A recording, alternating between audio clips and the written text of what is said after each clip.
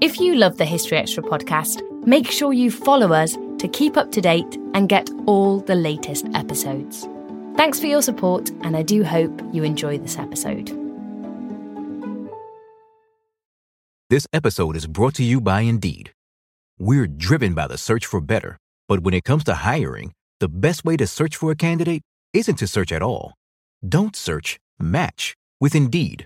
Use Indeed for scheduling, screening, and messaging so you can connect with candidates faster.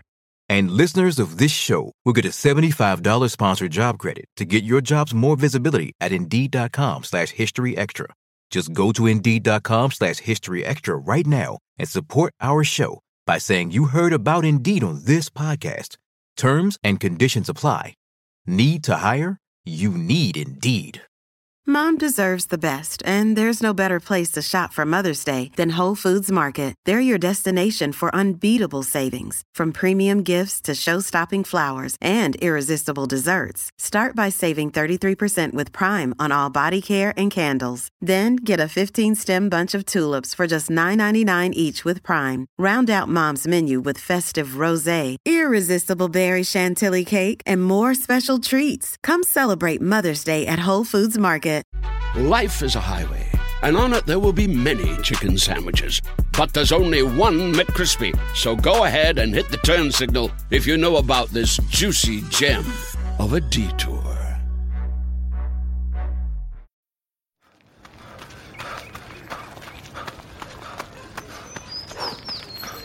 Going for your first ever run around the park. Literally running errands all over town. Running for the finish line and your personal best. If you run, you're a runner. Find the shoes and clothes to run your way at newbalance.com/running. New Balance. Run your way. Welcome to the History Extra podcast. Fascinating historical conversations from BBC History Magazine and BBC History Revealed.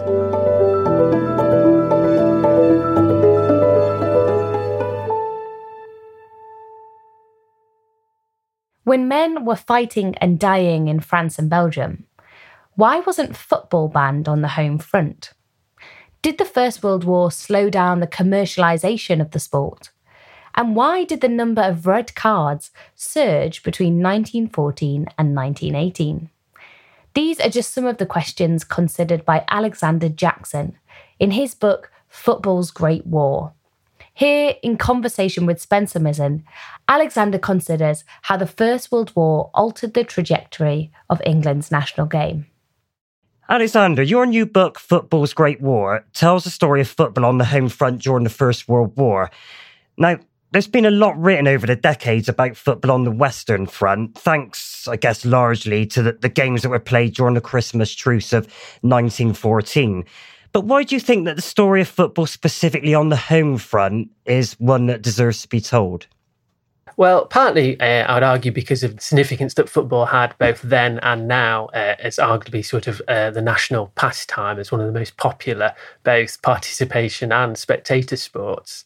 And also partly because that home front story has been overlooked. As you say, it's been sort of the concentration on the Christmas truce, debated in some ways quite frequently, and also the role of football in incidents such as the Surreys and the Irish Rifle, London Irish, kicking footballs ahead of them during battles in 1915 and 1916. It's about what's happening on the home front as well. And so within that story, football tends to have been sort of passed over. There's an idea that sort of football comes to an end in 1915, and then there's not much after that apart from football played by women. And so what I've tried to explore in the show is that how football does continue in many different ways, shapes and forms, and continues to be really important, and perhaps arguably becomes even more important to some people during the war. Sure. Now, just to set the scene a little bit, can you tell us a little bit about what football was like in Britain on the outbreak of war? How was it organised, and how popular was it among the wider population? Well, What's nice in the book is that when I was looking into the collections in the National Football Museum, is that we have a lovely little collection material to do with a banquet that the FA hosted in 1913. And that was to celebrate 50 years of the Football Association being founded. So back in the 1860s, football starts off, at least in terms of the FA's that organisation, it's essentially an elite game for upper class, middle class amateurs. But by 1913, it's become a mass spectator sport. It's commercialised. There are over several hundred professional and semi-professional teams. There's about 5,000 to 7,000 professional and semi-professional players. Several 100,000 amateur players. This is a huge game that has significance in people's lives. And arguably, it's the modern game has come into existence by then we're familiar with. So if you look at something like the Football League, the top 40 teams in the two divisions there have a lot of the names we're familiar with today. Manchester United, a relatively recently formed Chelsea, formed in 1905, has just come into existence and has a reputation as being a big spending club right from the start, which is interesting. Things never change. Exactly. And in some ways, some other things don't change. There's issues around the concerns about, is it overly commercialised? Are players paid too much? Are transfer fees too big? I mean, just before the war starts, I think the record goes up to over £2,000, near to £3,000 for a single player. It's like, and obviously at the time they're debating it, like, is this too much? They're also debating, is it too much of is it game too focused on professional approaches in terms of, are results more important than fair play? Is a spectator's love of a win more important than applauding and appreciating good play by both sides? And what I actually have there is essentially this sort of clash between the growing commercialisation and the logic of commercialisation of the game and the amateur ethos, amateur ideas that where the game started. And a lot of the people who administer and run the game within the FA and Football League do subscribe quite strongly to certain notions of amateurism. And this has an important impact when the war does come along in terms of how the different people within football respond to that crisis when it comes. Yeah, so can you elaborate on that a little bit? When I was reading your book, I was a little bit surprised by this, about this controversy that kind of raised about, the status of professional and amateur players. I mean, I knew that this existed in cricket. It's quite famously exists in cricket. I didn't realise that this distinction between amateur players and professional players was such an important factor in football as well. So when organised association football starts to emerge in the 1860s and 70s, you have everyone's an amateur. It's played mainly by men who can afford to take time off to play, basically. And then when you get into the 1880s, you have growing working class involvement. And then that means that working class men need to have time off from work if they're going to play. That is very tricky. Then essentially you need to have some of your time covered, and so the idea of being paid for play emerges. And in the 1880s, professionalism is legalised after some considerable debate, but it's also very tightly controlled. So it's middle-class administrators at the Football League or the Football Association who keep a very tight control of that professionalism, and it very much reflects the wider society. It's very much and they use this language specifically at the time, masters and servants.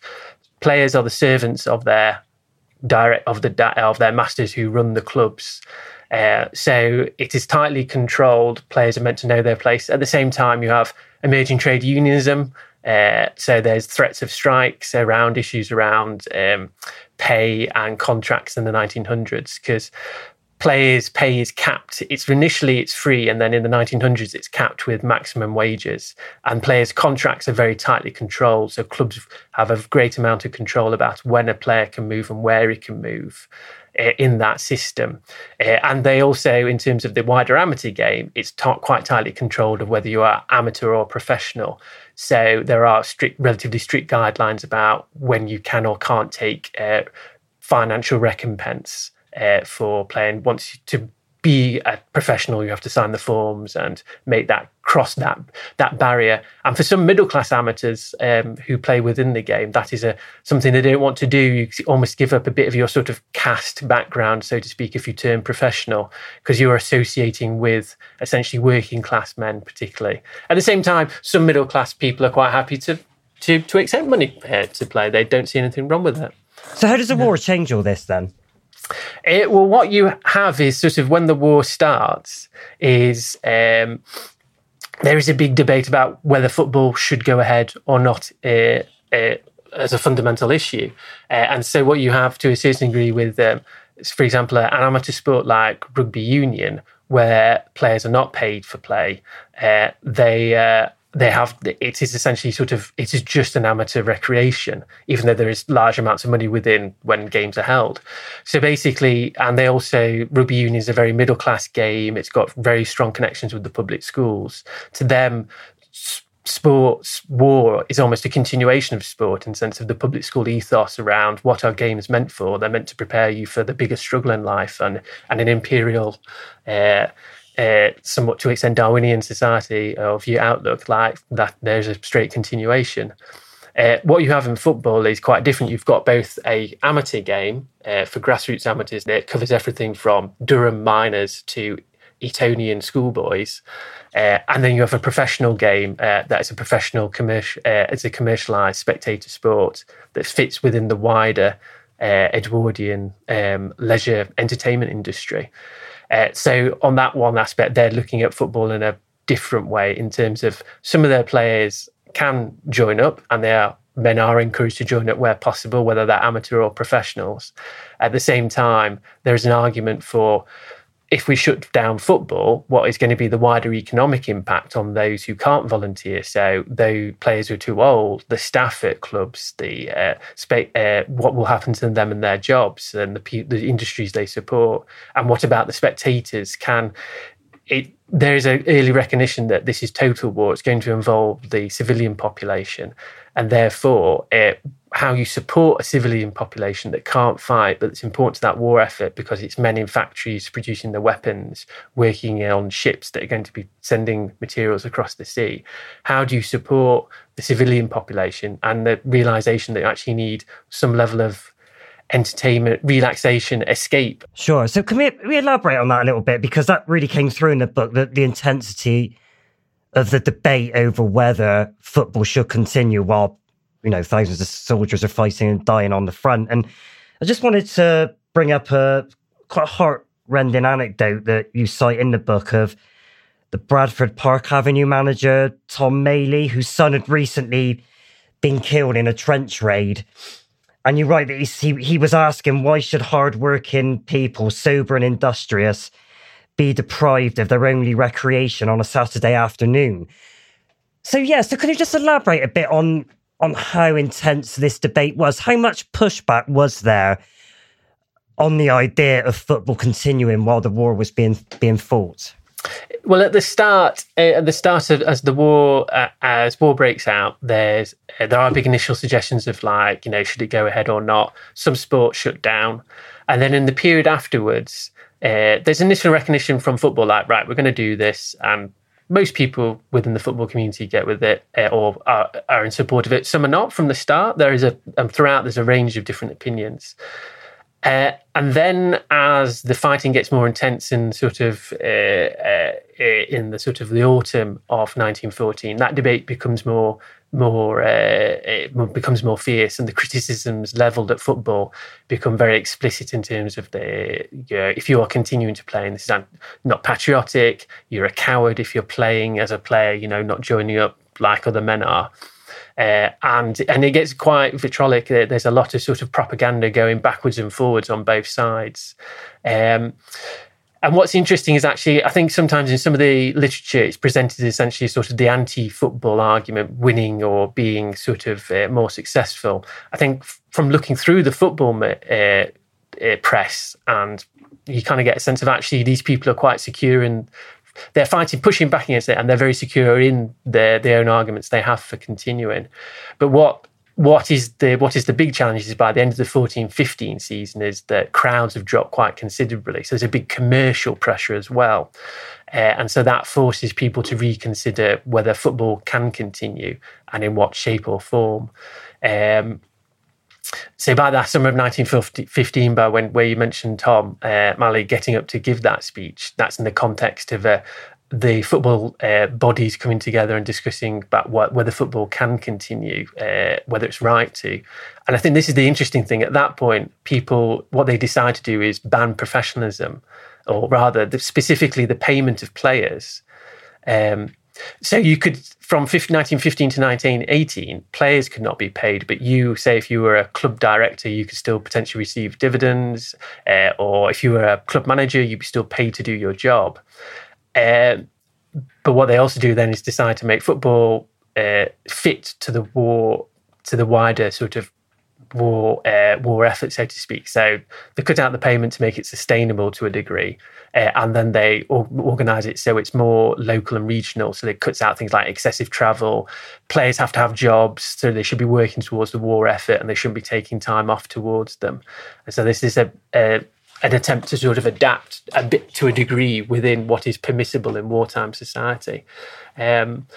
But it is, as you say with Tom Malley, it is about people filter this through their own individual experiences. So anyone who's, as we can imagine with the game in the last couple of years, anyone who's lost a brother, a son, an uncle, a nephew, that filters how they view how appropriate football is to a degree. But also in some, as with Tom Malley, it reinforces that sense, because for him, it really brings out the importance of football to other people and to himself as something where he can contribute to that wider war effort. However small, he sees himself as part of that. Yeah. You said earlier that crowds dropped off a little bit at the beginning of the war. I mean, is that something that continued throughout the conflict, or did people gradually come back to the game as the war continued?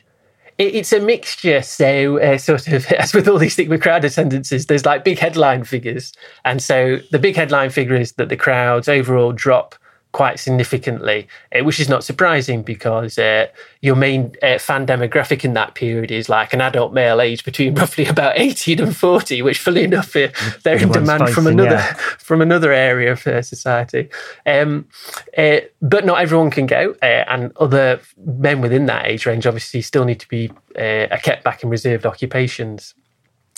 So crowds dropped through from down to about a sort of low in about 1915-16. But then actually what's quite interesting, even though you've got conscription and possibly arguably people being tired out by the war and football become more expensive, crowds start to rise back up towards the end of the war, which shows that in some ways people are even more keen, especially when they feel more comfortable with football as an acceptable pastime. And arguably, I think in some ways, once conscription is introduced, people are more happy to go into something like football, where they won't be accused, potentially picked out, like and said like, well, you go into this kind of sport, why are you not at the front? It's a bit sort of a different dynamic from musicals, but there are some overlaps there. So it shows that basically that football still has there are still several million people, spectators a season, who attend games.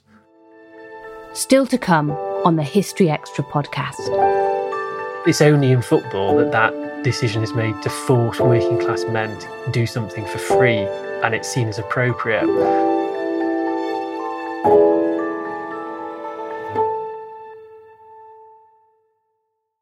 Now, you write that the newspaper editor Alfred Martin declared that nothing would be quite so indecent as to find spectators losing their heads over any pastime when there are hundreds of bandaged soldiers to remind us of what is going on only a short distance away. I mean, did fans moderate their behaviour in wartime? Were they in any way less partisan than they would have been before the war? To a degree, they seem to have done so. There's another lovely quote by another one of Alf Martin's colleagues talking about going to the first game in the 1915-16 season, because at that point, it's this whole new football. Players aren't being paid, and there are all debates about, well, how will players take it seriously? What kind of football will we see? Will it be sort of like, just like an amateur thing? But he also talks about a spectator going along who used to sit very close to it's a Sheffield Wednesday season ticket holder who's clearly been sat next to next to the writers for some time, and they're like amazed because he turns up and he's like, I think they say he's not shouting at anyone, he's not shouting threats at the referee, threatening to hang him up at the end of the game, and they're like, may this continue. But to a certain degree, after a little while, as people become a bit more comfortable with it again, you do see fans doing things like booing players, getting on their backs. And there are also one or two, and this is not something that's new, it happened pre-war, but you do actually also have a very large riot essentially after partway through a very ill-tempered game between Sheffield Wednesday and Bradford City that involves several thousand fans getting onto the pitch with several hundred trying to get one of the Bradford players. Although, interesting enough, led by 3 sailors who are clearly not getting enough. The joke goes, they're like fed up of waiting for the German Navy to come out to fight them, missed the Battle of Jutland, and they're clearly looking for some alternative sort of combat. So there's a very interesting wide range of spectator behaviour within that. Yeah, you mentioned just then that people wonder what football would look like. I mean, in terms of quality, the quality of the football they were watching, how was that impacted by so many players being away on the front fighting? What was the quality of the football like? The quality of the football, you sort of got an increase in 2 main areas. One is goals, because you, as you say, a lot of players have gone away. You've got a little disruption because quite a lot of players move to different places, because once they're not being played by their club, they've got to find a job. And so obviously some players stay where they're living, they might have family, but others return home. They're like obviously quite young men, quite a lot of them. So they might return home and do the jobs they did before they became players. So they go down the coal mines, they work in factories. So the task of a team manager is really complex. It's equivalent to sort of any sort of Saturday amateur football manager who's had that struggle to get a squad together before a game on a Saturday. So obviously levels of defensive coherency are down. So goal rates rocket up quite high because very good players are often playing against makeshift defences. New players, clubs are trying to find players all over the board, so they're playing sometimes quite young teenagers. So that's the kind of impact on there. And then the other impact in terms of quality, and it's a different sense, is that you have a quite high rise in the number of dismissals because players are now not being paid. They have pre-war, if you obviously got sent off, you're not paid for several weeks, that's your week's wages. That's quite a big financial incentive. When you're on a restricted wage, getting sent off is a big deal. Once you're not being played, working class professional players who are now playing as amateurs but at sort of elite level still, they kind of return a little bit, shall we say, to sort of the attitudes and practices of which they grew up in. So if you're like sort of a Durham or a Northumberland coal miner, you don't always turn the other cheek. I think that's the way to put it. And so you have quite a rise, and not single sending offs, but double sending offs, because it's like, well, you hacked me down on the wing. Whereas before pre-war, I'd go like, well, I'm not going to get you back because, need to keep my turn per, don't want to lose my money. It's like, all right, mate, you started this. Retribution. Back at you. Exactly. Yeah. There are a lot of cases of retribution. There's referees also struggling with the game, that side of the control. So in a couple of cases, there's one actually case where a referee sends a player off and then he seems to backtrack, presumably because he got surrounded by people. The newspaper accounts on that are very interesting. They are very, very silent. It's only in the FA minutes that they say the referee did is being admonished for backtracking on his decision. Could you briefly introduce us to say a couple of players that really shone in this period, who really made their name during the war years?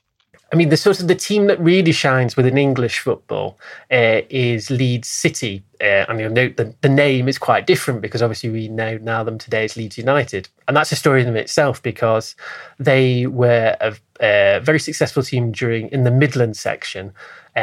They essentially recruited quite well from players from the northeast, because those clubs down there had shut down, Newcastle, Sunderland, Middlesbrough, partly through distance and partly because their directors took a very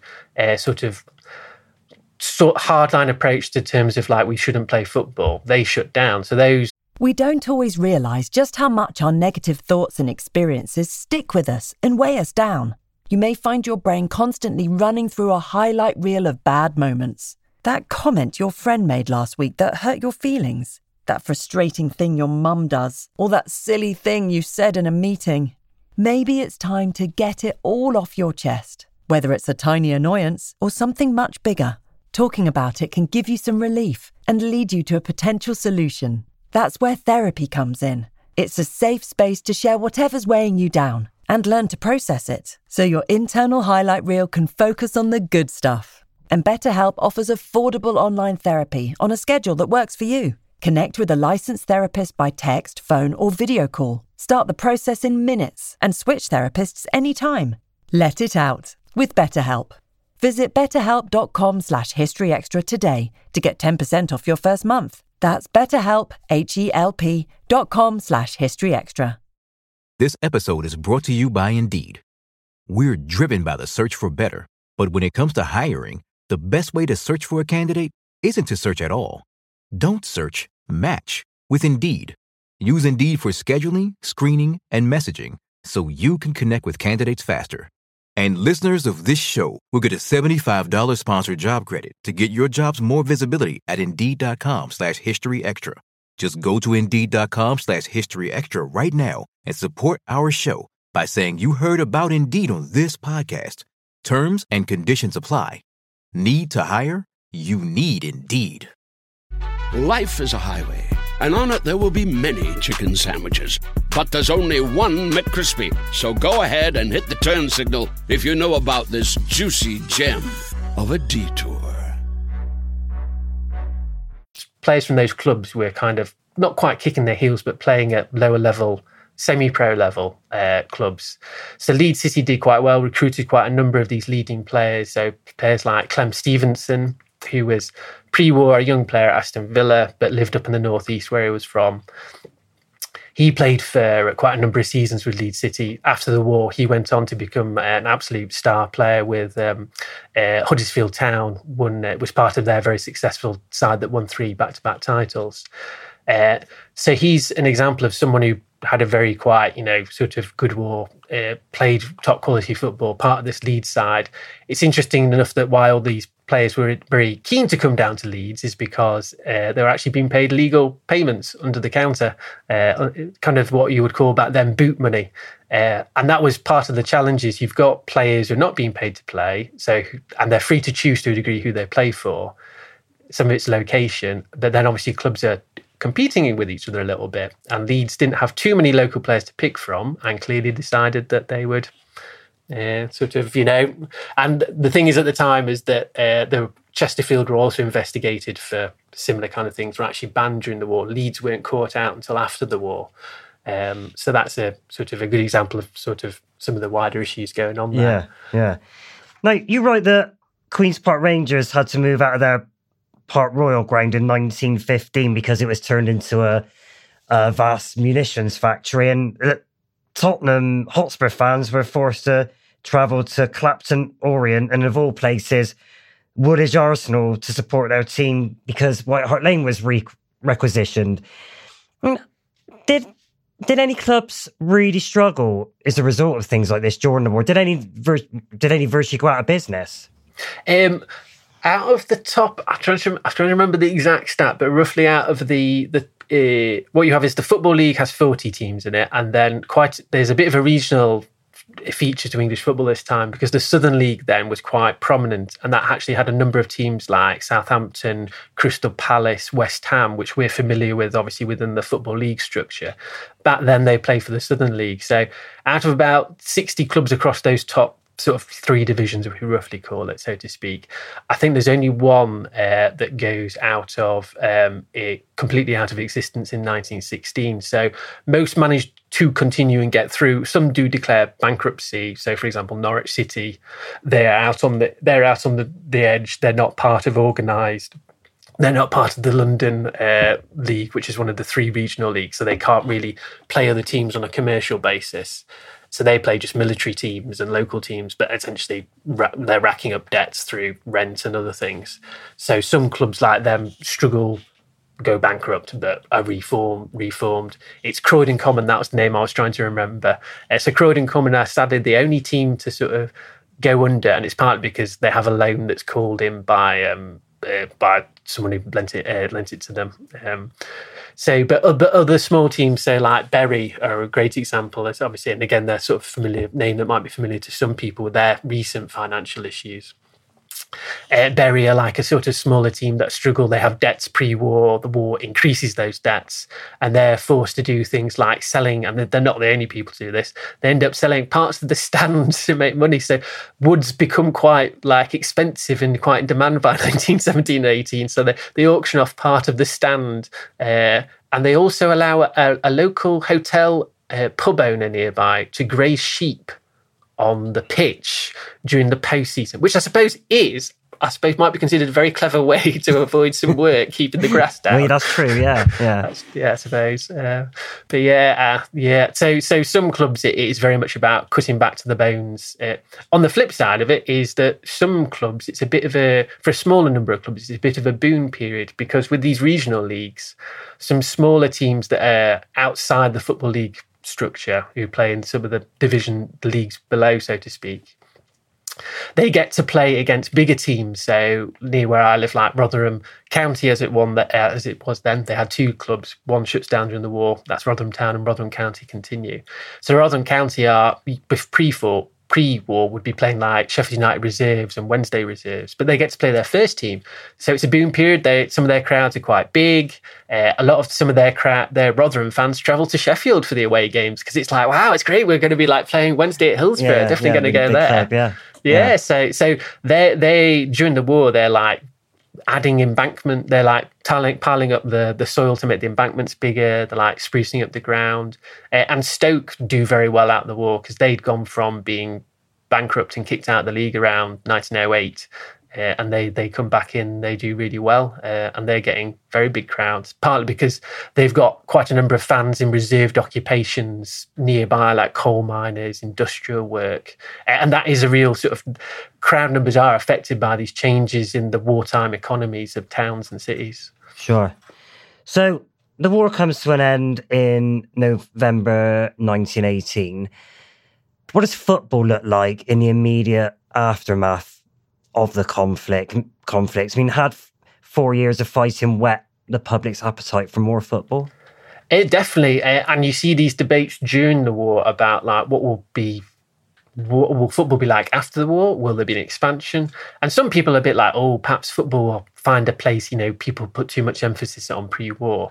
But most sports journalists are sort of like going, nah, I don't see this. I think people will be more keen to see sport.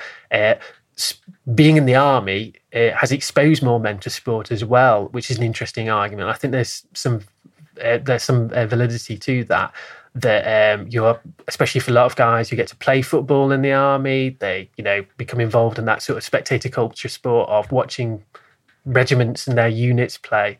And so what you get after the First World War, very similar to what you have after the Second World War, is a very big spectator boom. And interesting enough, also, it's a spectator boom that takes in both men and women's football, because you've had the rise of women's football during the First World War. And that sort of, some of those women's teams drop away in 1919, but in 1920, the numbers are starting to go back up. And sometimes that's discussed as like the ban on women's football or FA affiliated clubs hosting women's football in 1921 is sometimes portrayed as women's football has become too popular. It's more popular than men's football. And actually what I've found, I would argue, if you look at the statistics, is that it's an overall just a big post-war boom, and it's both men and women's football. Right, takes them both, yeah. Yeah, exactly. And so, and that is fascinating in a sense it's a lost opportunity, because clearly there was that spectator willingness to go and watch women's football for various different reasons with different levels of support, but it's definitely there. But then it drops off as you get into the middle 20s. Obviously, it's linked into wider economic issues. So once the depression starts hitting, you have a definite downward decline in the 20s that then starts rising in the 30s again. And during your research for this book, I mean, how, if you could outline one thing, how did it change your opinion of football a century ago? If you could basically focus upon one factor that really took you by surprise, that in the way in which football changed during these 4 years. So in some ways, it's a very interesting sort of like, what if? Because at the time they were saying like, well, should we even go back to professionalism after the war? Should players still have jobs? There were discussions, and how much that was just a bit of pie in the sky thinking by middle-class sports writers who were kind of hoping against hope that the onward march of commercialisation would stop or be changed or pushed back. It is open to debate, but it is very interesting that sort of essentially for 4 years had this bigger it's an ideological decision, because if you look at like the music hall or many other sports, professional sports during the First World War, they still paid people to do that activity. It's only really in football where they made that big decision, and it says something about that whole amateur hold, so to speak, that amateur ethos idea. It's only in football that decision is made to force working class men to do something for free, and it's seen as appropriate, and it changes that whole dynamic of the way the game is being viewed and played and participated in to a degree. And so the fact that hasn't been really sort of explored more in the wider history of English football and also the First World War, I find quite interesting, and that's kind of why I've written the book in a sense. But one can argue that in a sense it was only going to be that period, because the onward train throughout onwards has obviously been ever growing commercialisation. That was Alexander Jackson. Football's Great War, Association Football on the English Home Front, is published by Pen and Sword. Thanks for listening to the History Extra podcast. This podcast was produced by Ben Hewitt.